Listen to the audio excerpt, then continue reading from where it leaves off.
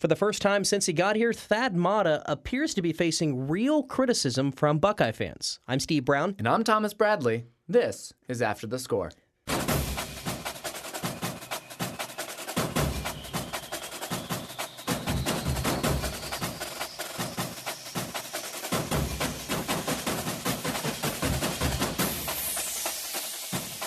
Welcome to After the Score, 89.7's weekly look at sports. I'm Steve Brown here with Thomas Bradley.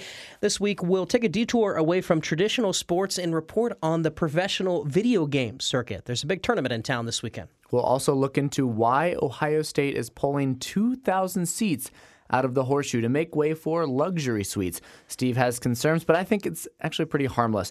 You can hear me win that debate coming up in a few minutes. But first, there is no debating. The Ohio State men's basketball team will look a lot different next year. Less than a year after many experts said Ohio State had one of the top recruiting classes in the nation, 80% of those recruits are gone. Yes, they are. Daniel Giddens, A.J. Harris, and Mickey Mitchell all announced this week that they intend to transfer, and they join Austin Grandstaff, another freshman who left the program last December. The lone freshman on the team, Jaquan Lyle, is the only one left from that class, and on the phone now is Rob Aller from the Columbus Dispatch.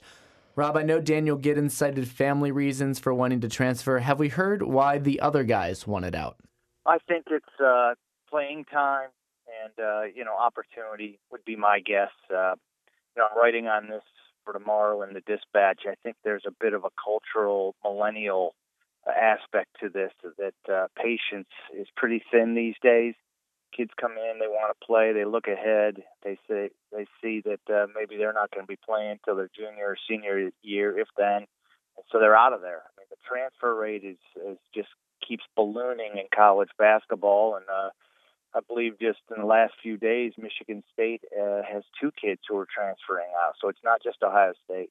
Is there a reason that we're seeing this change with the impatience of the freshmen? Do they not know that when they come to Ohio State, there's developed sophomores and juniors ahead of them, and it might be 2 or 3 years before they get a starting role on this basketball team? Is there some delusion in the recruiting process that leads them to believe they're going to come in and be the next D'Angelo Russell? Well, I think there's just delusion everywhere. I think parenting has changed. There's people in these kids' ears more than ever. Again, it's a societal thing. I do believe with AAU programs, they're the star there. They play a lot. There's an expectation that they're going to be the man as soon as they walk on campus, and they're not.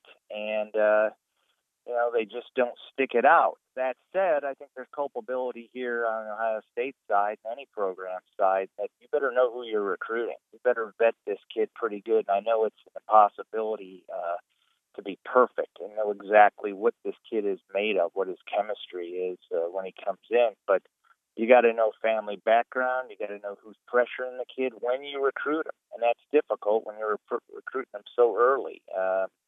So there's a lot of factors here. It is unusual that I believe 4 or 5 are leaving Ohio State. So that's a curiosity. But again, culpability on Ohio State's side in recruiting and culpability on the kids' side of just not being patient, thinking they're maybe better than they are. Yeah, 80% of a recruiting class that was called the 5th best in the nation just last summer. Head coach Thad Matta has been to the national championship game, 2 Final Fours, a lot more Sweet 16s. Some fans will be mad anytime OSU isn't a top team in the nation, but this seems to be the first case where Matta is really taking a lot of heat, where he's really come under the public eye, that a lot of fans think he's losing the team.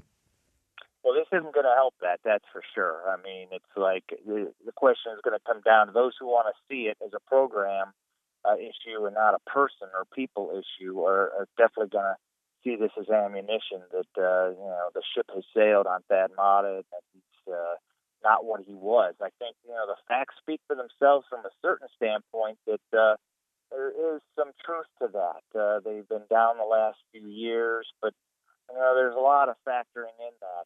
How much of it is Thad Matta? How much of it is Thad Matta's coaching staff? How much of it is just, again, societal change?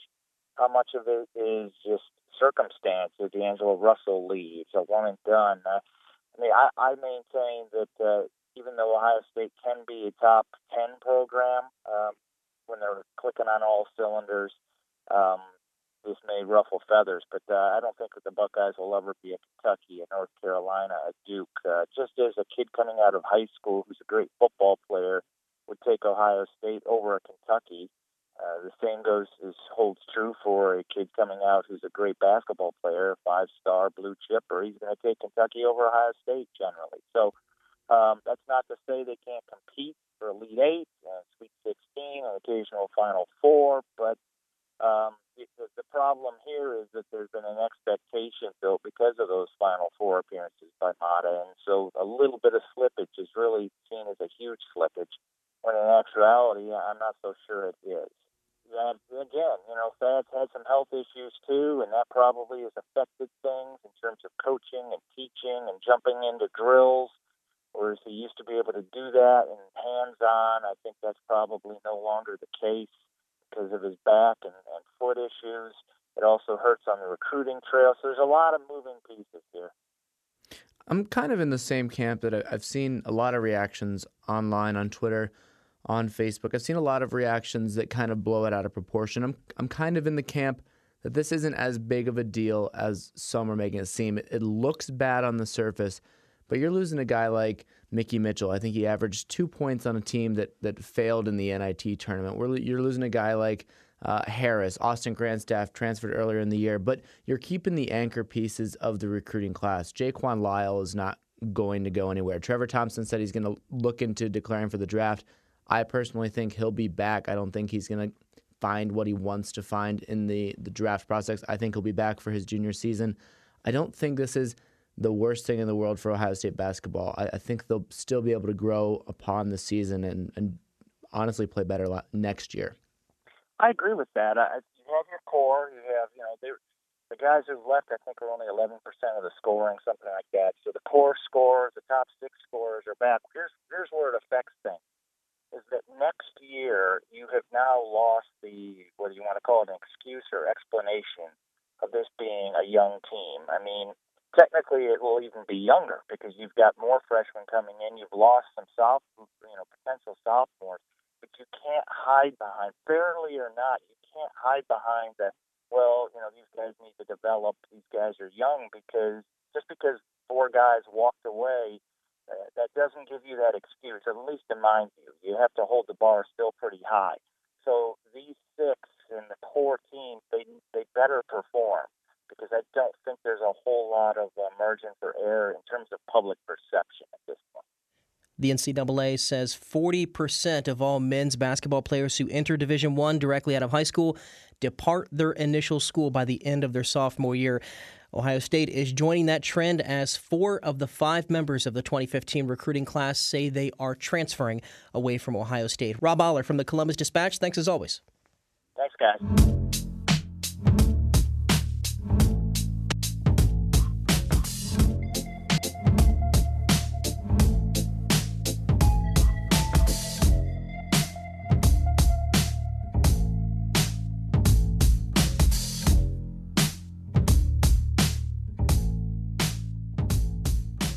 The OSU men's basketball team will look a lot different next year. So will Ohio Stadium. Well, it's still going to be in the shape of a horseshoe, and it's not going to look different next year because the renovations aren't going to be done until 2020. They're doing some boring stuff like concrete and electrical work this year, but they're making other big changes that really caught Steve's attention. Yeah, they are, because I'm a champion of the common man. You know this, Thomas.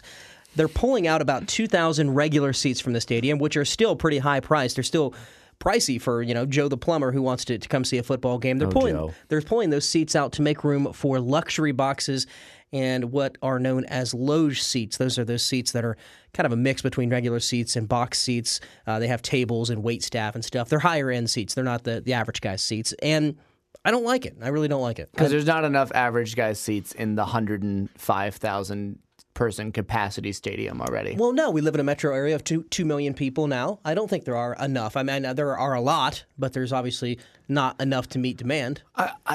For some games, you're right. For a night game against Michigan State, where the weather's perfect, I bet the shoe gets fully filled. I bet there's 106,000 people there, and people are struggling to find a place to sit.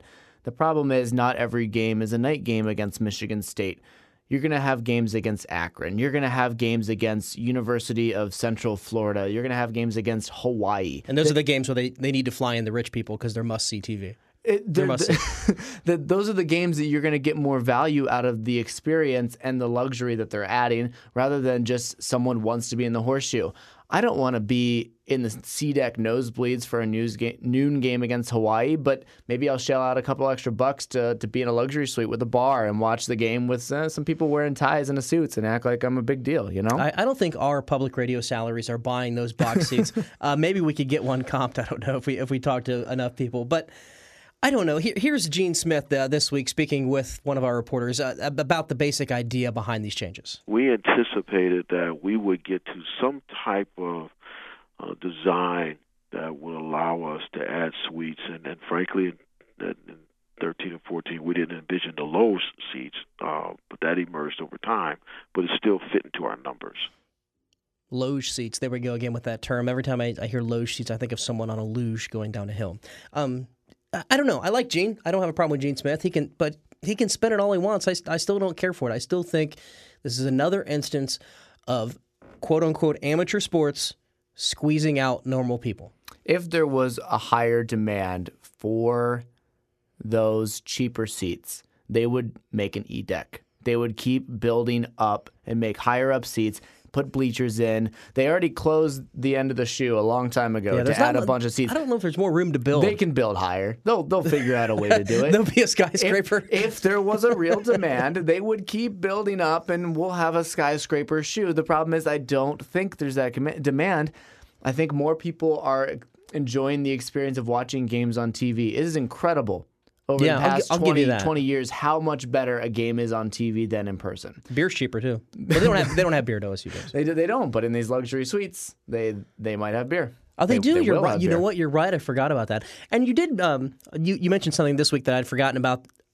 2 years ago, they added 2,500 seats to the stadium.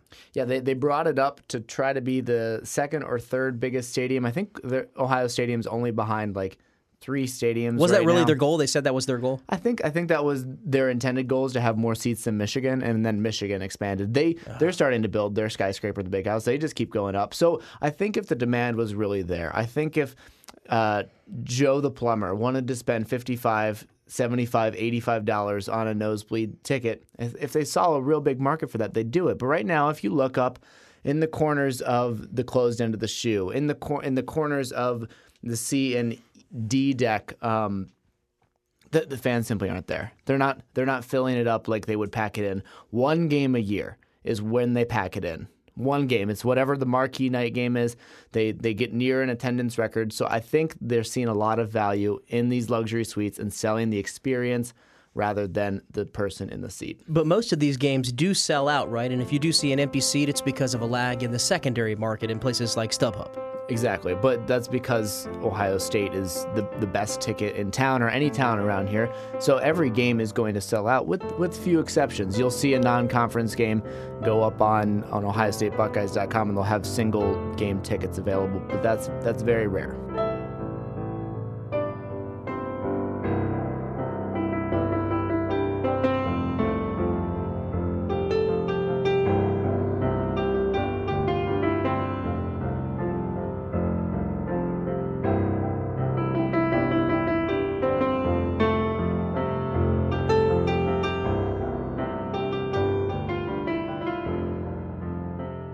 Let's take a step back from traditional sports and take a few minutes to talk about video games. Yeah, you might be wondering why we're talking about video games in a sports show.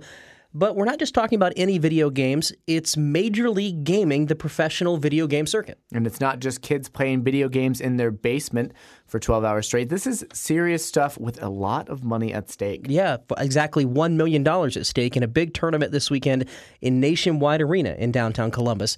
I stopped at the arena this morning to talk to Bruce Dugan. He works for the video game company Activision, which is helping host this weekend's tournament. He gave me the basic background on what exactly Major League Gaming is. Major League Gaming is an independent operator of esports events as well as a sanctioning body for esports. So we help organize events and tournaments, and we make sure they run well. When you say esports, I think of video games. Is that too simplistic? Or? Nope, that's about it. It's competitive video game playing. And how do you compete in video games? Is it just two people going to head basically, or are there all different kinds of ways to play? For this weekend, we're focusing on Counter-Strike. It's the major championship, only one of 4 they do every year, and the first time in North America. You have teams of 5 players on either side competing to defuse or arm a bomb. And how realistic is this game? Is it super high-tech? Is it something that a normal person might not play? This game's, yeah. Any cost to the consumer from businesses that essentially are consistently profiting. At the end of the day, for us, what about the member? What about, Susie Buckeye, who's on a fixed income? And when I think of video games, I think of some guys playing in their dorm or something like that. But this is much more competitive than that, right? This is serious business. Yeah, these guys come from all over the world. These are the 16 best teams in the world competing for $1 million. A lot of them have moved around, so they all live in team houses. So not very different than a dorm, except a lot nicer. And they travel the world playing Counter-Strike, and they've all qualified to be here this weekend. $1 million to split between the team? The first prize is $500,000, and then the rest gets divvied up between the second, third, and fourth place teams. And these people do this for a living, right? This is what they do, yeah, full time. If they're not playing in tournaments, they're usually streaming online somewhere like MLG or YouTube or Twitch, and they're generating money from ad revenues and people watching. And this is obviously their passion, but it's not necessarily fun for them, right? It's probably a job. It's very stressful. You'll see in the backstage a lot of players warming up. They play 10 to 12 hours a day. It's kind of a short shelf life. You can't play competitive video gaming, much like any high-pressure sport. You're not going to do it consistently for 10 straight years. How big is this industry in the U.S. and worldwide? We're projected to have about 100 million viewers worldwide in 2015. They expect that to triple by 2018.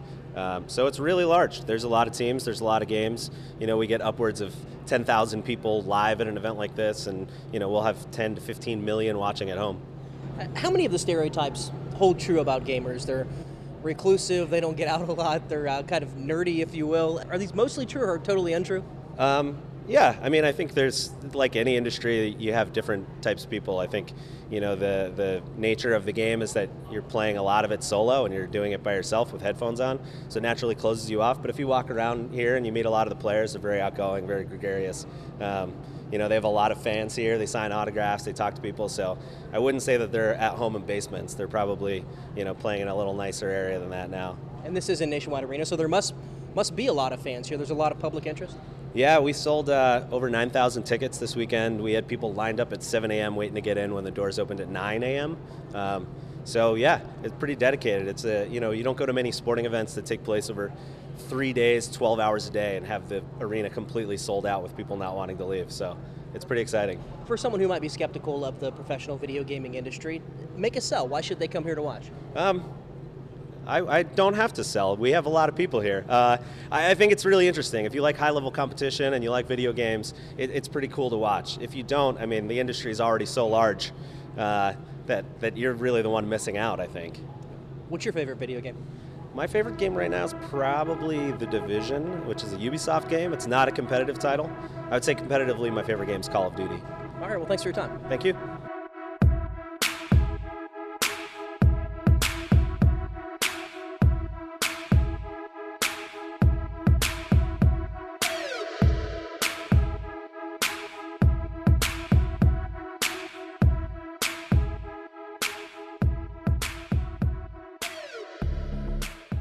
It's a big week for U.S. soccer. Yeah, it really is. The U.S. men's national team was in Columbus this week, fighting for survival in the World Cup qualifying process. And the under-23 men's team was in a 2-game playoff with Colombia for the final spot in the Rio Olympics. On the phone now is Pat Murphy from the soccer website Massive Report. Pat, can you talk about what happened with the under-23 team in Texas?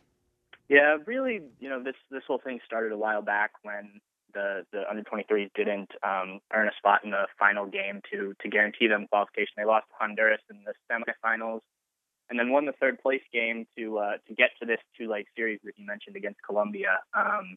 Honduras is not a team that the U.S. under-23s should be losing to. They're a good team, but this team and the focus that Jurgen Klinsmann has put on the Olympics and everything, they should have taken care of business a while ago.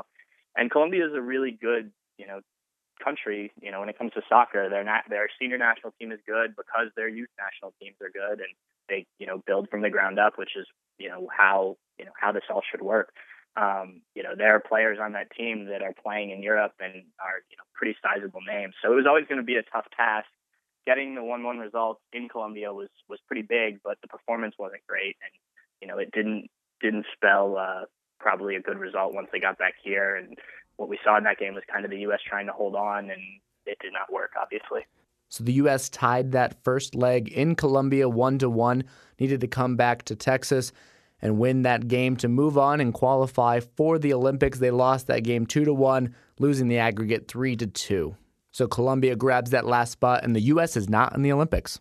Yeah, which is unfortunate because, not only is it more exposure for U.S. soccer, but, it's a chance for these young kids to get another international tournament experience. You hope that, some of these guys are eventually playing for the senior U.S. team, and some of them have, but you want them to be in, the mix for that next World Cup team in 2018 and, really kind of building up, as I mentioned before, like Colombia does. So it is disappointing. Now, the Olympics isn't a huge soccer competition, on a global stage. It's not something a lot of countries pay attention to, but it certainly would have been nice to be there. And now it's two straight that the U.S. haven't qualified for.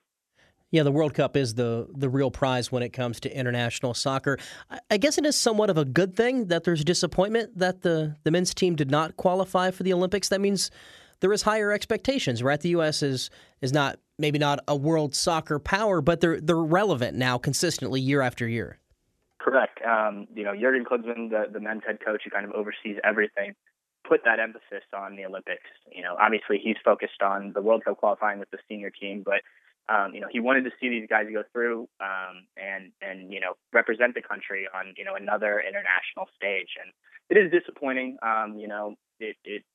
It is what it is. You just kind of have to live with it at this point. But they kind of, like I said, they kind of put themselves in a bad position by not taking care of business within their qualifying region here in North and Central America.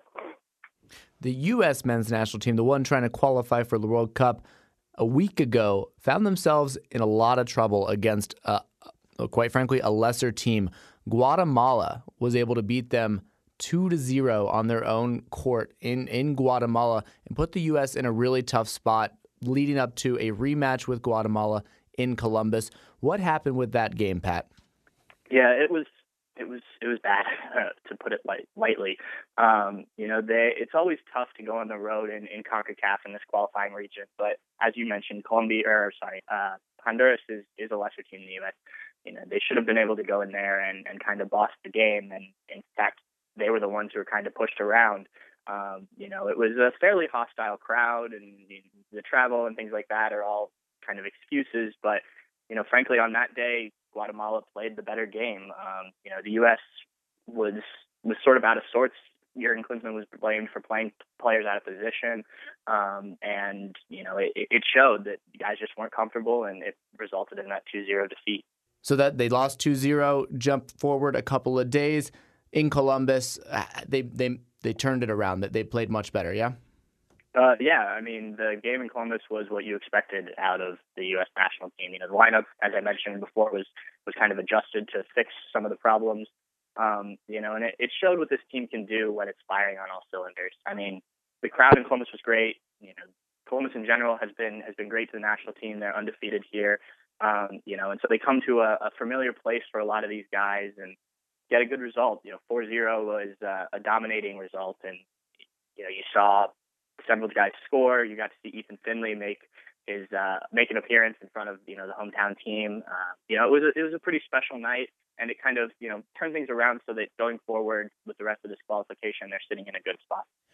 5 players on the U.S. women's national team filed a federal complaint this week accusing the U.S. soccer sanctioning body of wage discrimination because they say they earned as little as 40% of what the players on the men's team earn. I'm not asking you necessarily to weigh in on this dispute, but women's soccer is a very viable product. It's not a sport where the product on the field is less than the men. It's a really a great sport. Yeah, definitely. I think, I don't know how many people listening are familiar with the U.S. women's team, but, the World Cup last summer generated a lot of interest in the U.S. Obviously they won the World Cup, which is something the men's team's never done. They've done it multiple times. And they're considered a world power. And so, I think that when these women look at it, they feel like they should be treated as such. It's an entertaining game, women's soccer. It's a little different than the men's, just like you have in any sport, but it's certainly not a lesser product. They play an exciting game, and they win a lot, which generates interest in the sport in general. The Columbus Crew are struggling, to say the least. You mentioned Ethan Finley. He did make his appearance for the U.S. men's national team and should have had a goal if not for a lousy offsides call, quite frankly. But Ethan Finley and the Crew struggling in the MLS. I think people thought they'd just run amok and do really well in the MLS after their run last year. Were expectations set a little bit too high for the Columbus Crew SC? Yeah, I think they might have been across the fan base. Obviously you make a run to a championship game, the expectations are going to be high. They finished second in the Eastern Conference last year, were a good team, for most of the season, but they had their ups and downs. Now they're having one of those downs. They started the season with 2 losses. They got a tie in Chicago a couple weeks ago to get their first point of the season. But the problem and the concern from the fan base is that it just hasn't looked right. Last year they were scoring goals, creating chances, and so far this year it just hasn't kind of clicked yet. And I think with so many returning players, they returned all 11 guys that started in the MLS Cup final. That's where the expectations came from, and rightfully so. But what fans have to remember is there's going to be ups, there's going to be downs, like I said, and you're going to have to roll with that. This is still a good team with good players, a good coach. They've had a week off to kind of fix things before this weekend's game with Dallas. And, they're going through a bit of a rough stretch, but Greg Berhalter has proven over his first 2 years that he can get this team going, and it's a very long season. It is a long season. What do you think is a fair expectation of this team? Do you see them in the playoffs? Do you see them advancing in the playoffs, or do you think they even fall short of the postseason? No, I think playoffs are certainly part of the expectation. You've made it the first 2 years under Coach Berhalter. They finished third in the East 2 years ago, second in the East last year, obviously made the run to MLS Cup. This is a team that should continue to be pushing for, runs in the playoffs. That's the expectation. And I think that's fair. I think I wrote before the season that I picked them to finish second or third, which is right about where they were, these last 2 years. So, while they're not in a good spot right now, they have plenty of time to make it up. They have like I said, they have the players to do it. And, I think they'll be very much in the mix of things come the end of the season. A lot of soccer news. The U.S. men's national team all but clinching a spot in the World Cup. They did well in beating Guatemala in Columbus, Ohio. The under-23 team is not going to be in the Olympics. The U.S. not going to be in Rio for soccer. And the Columbus Crew looking to turn things around. We've been talking with Pat Murphy. He reports for Massive Report, covers the Crew, covers soccer. Pat, thanks for joining us. Thanks for having me.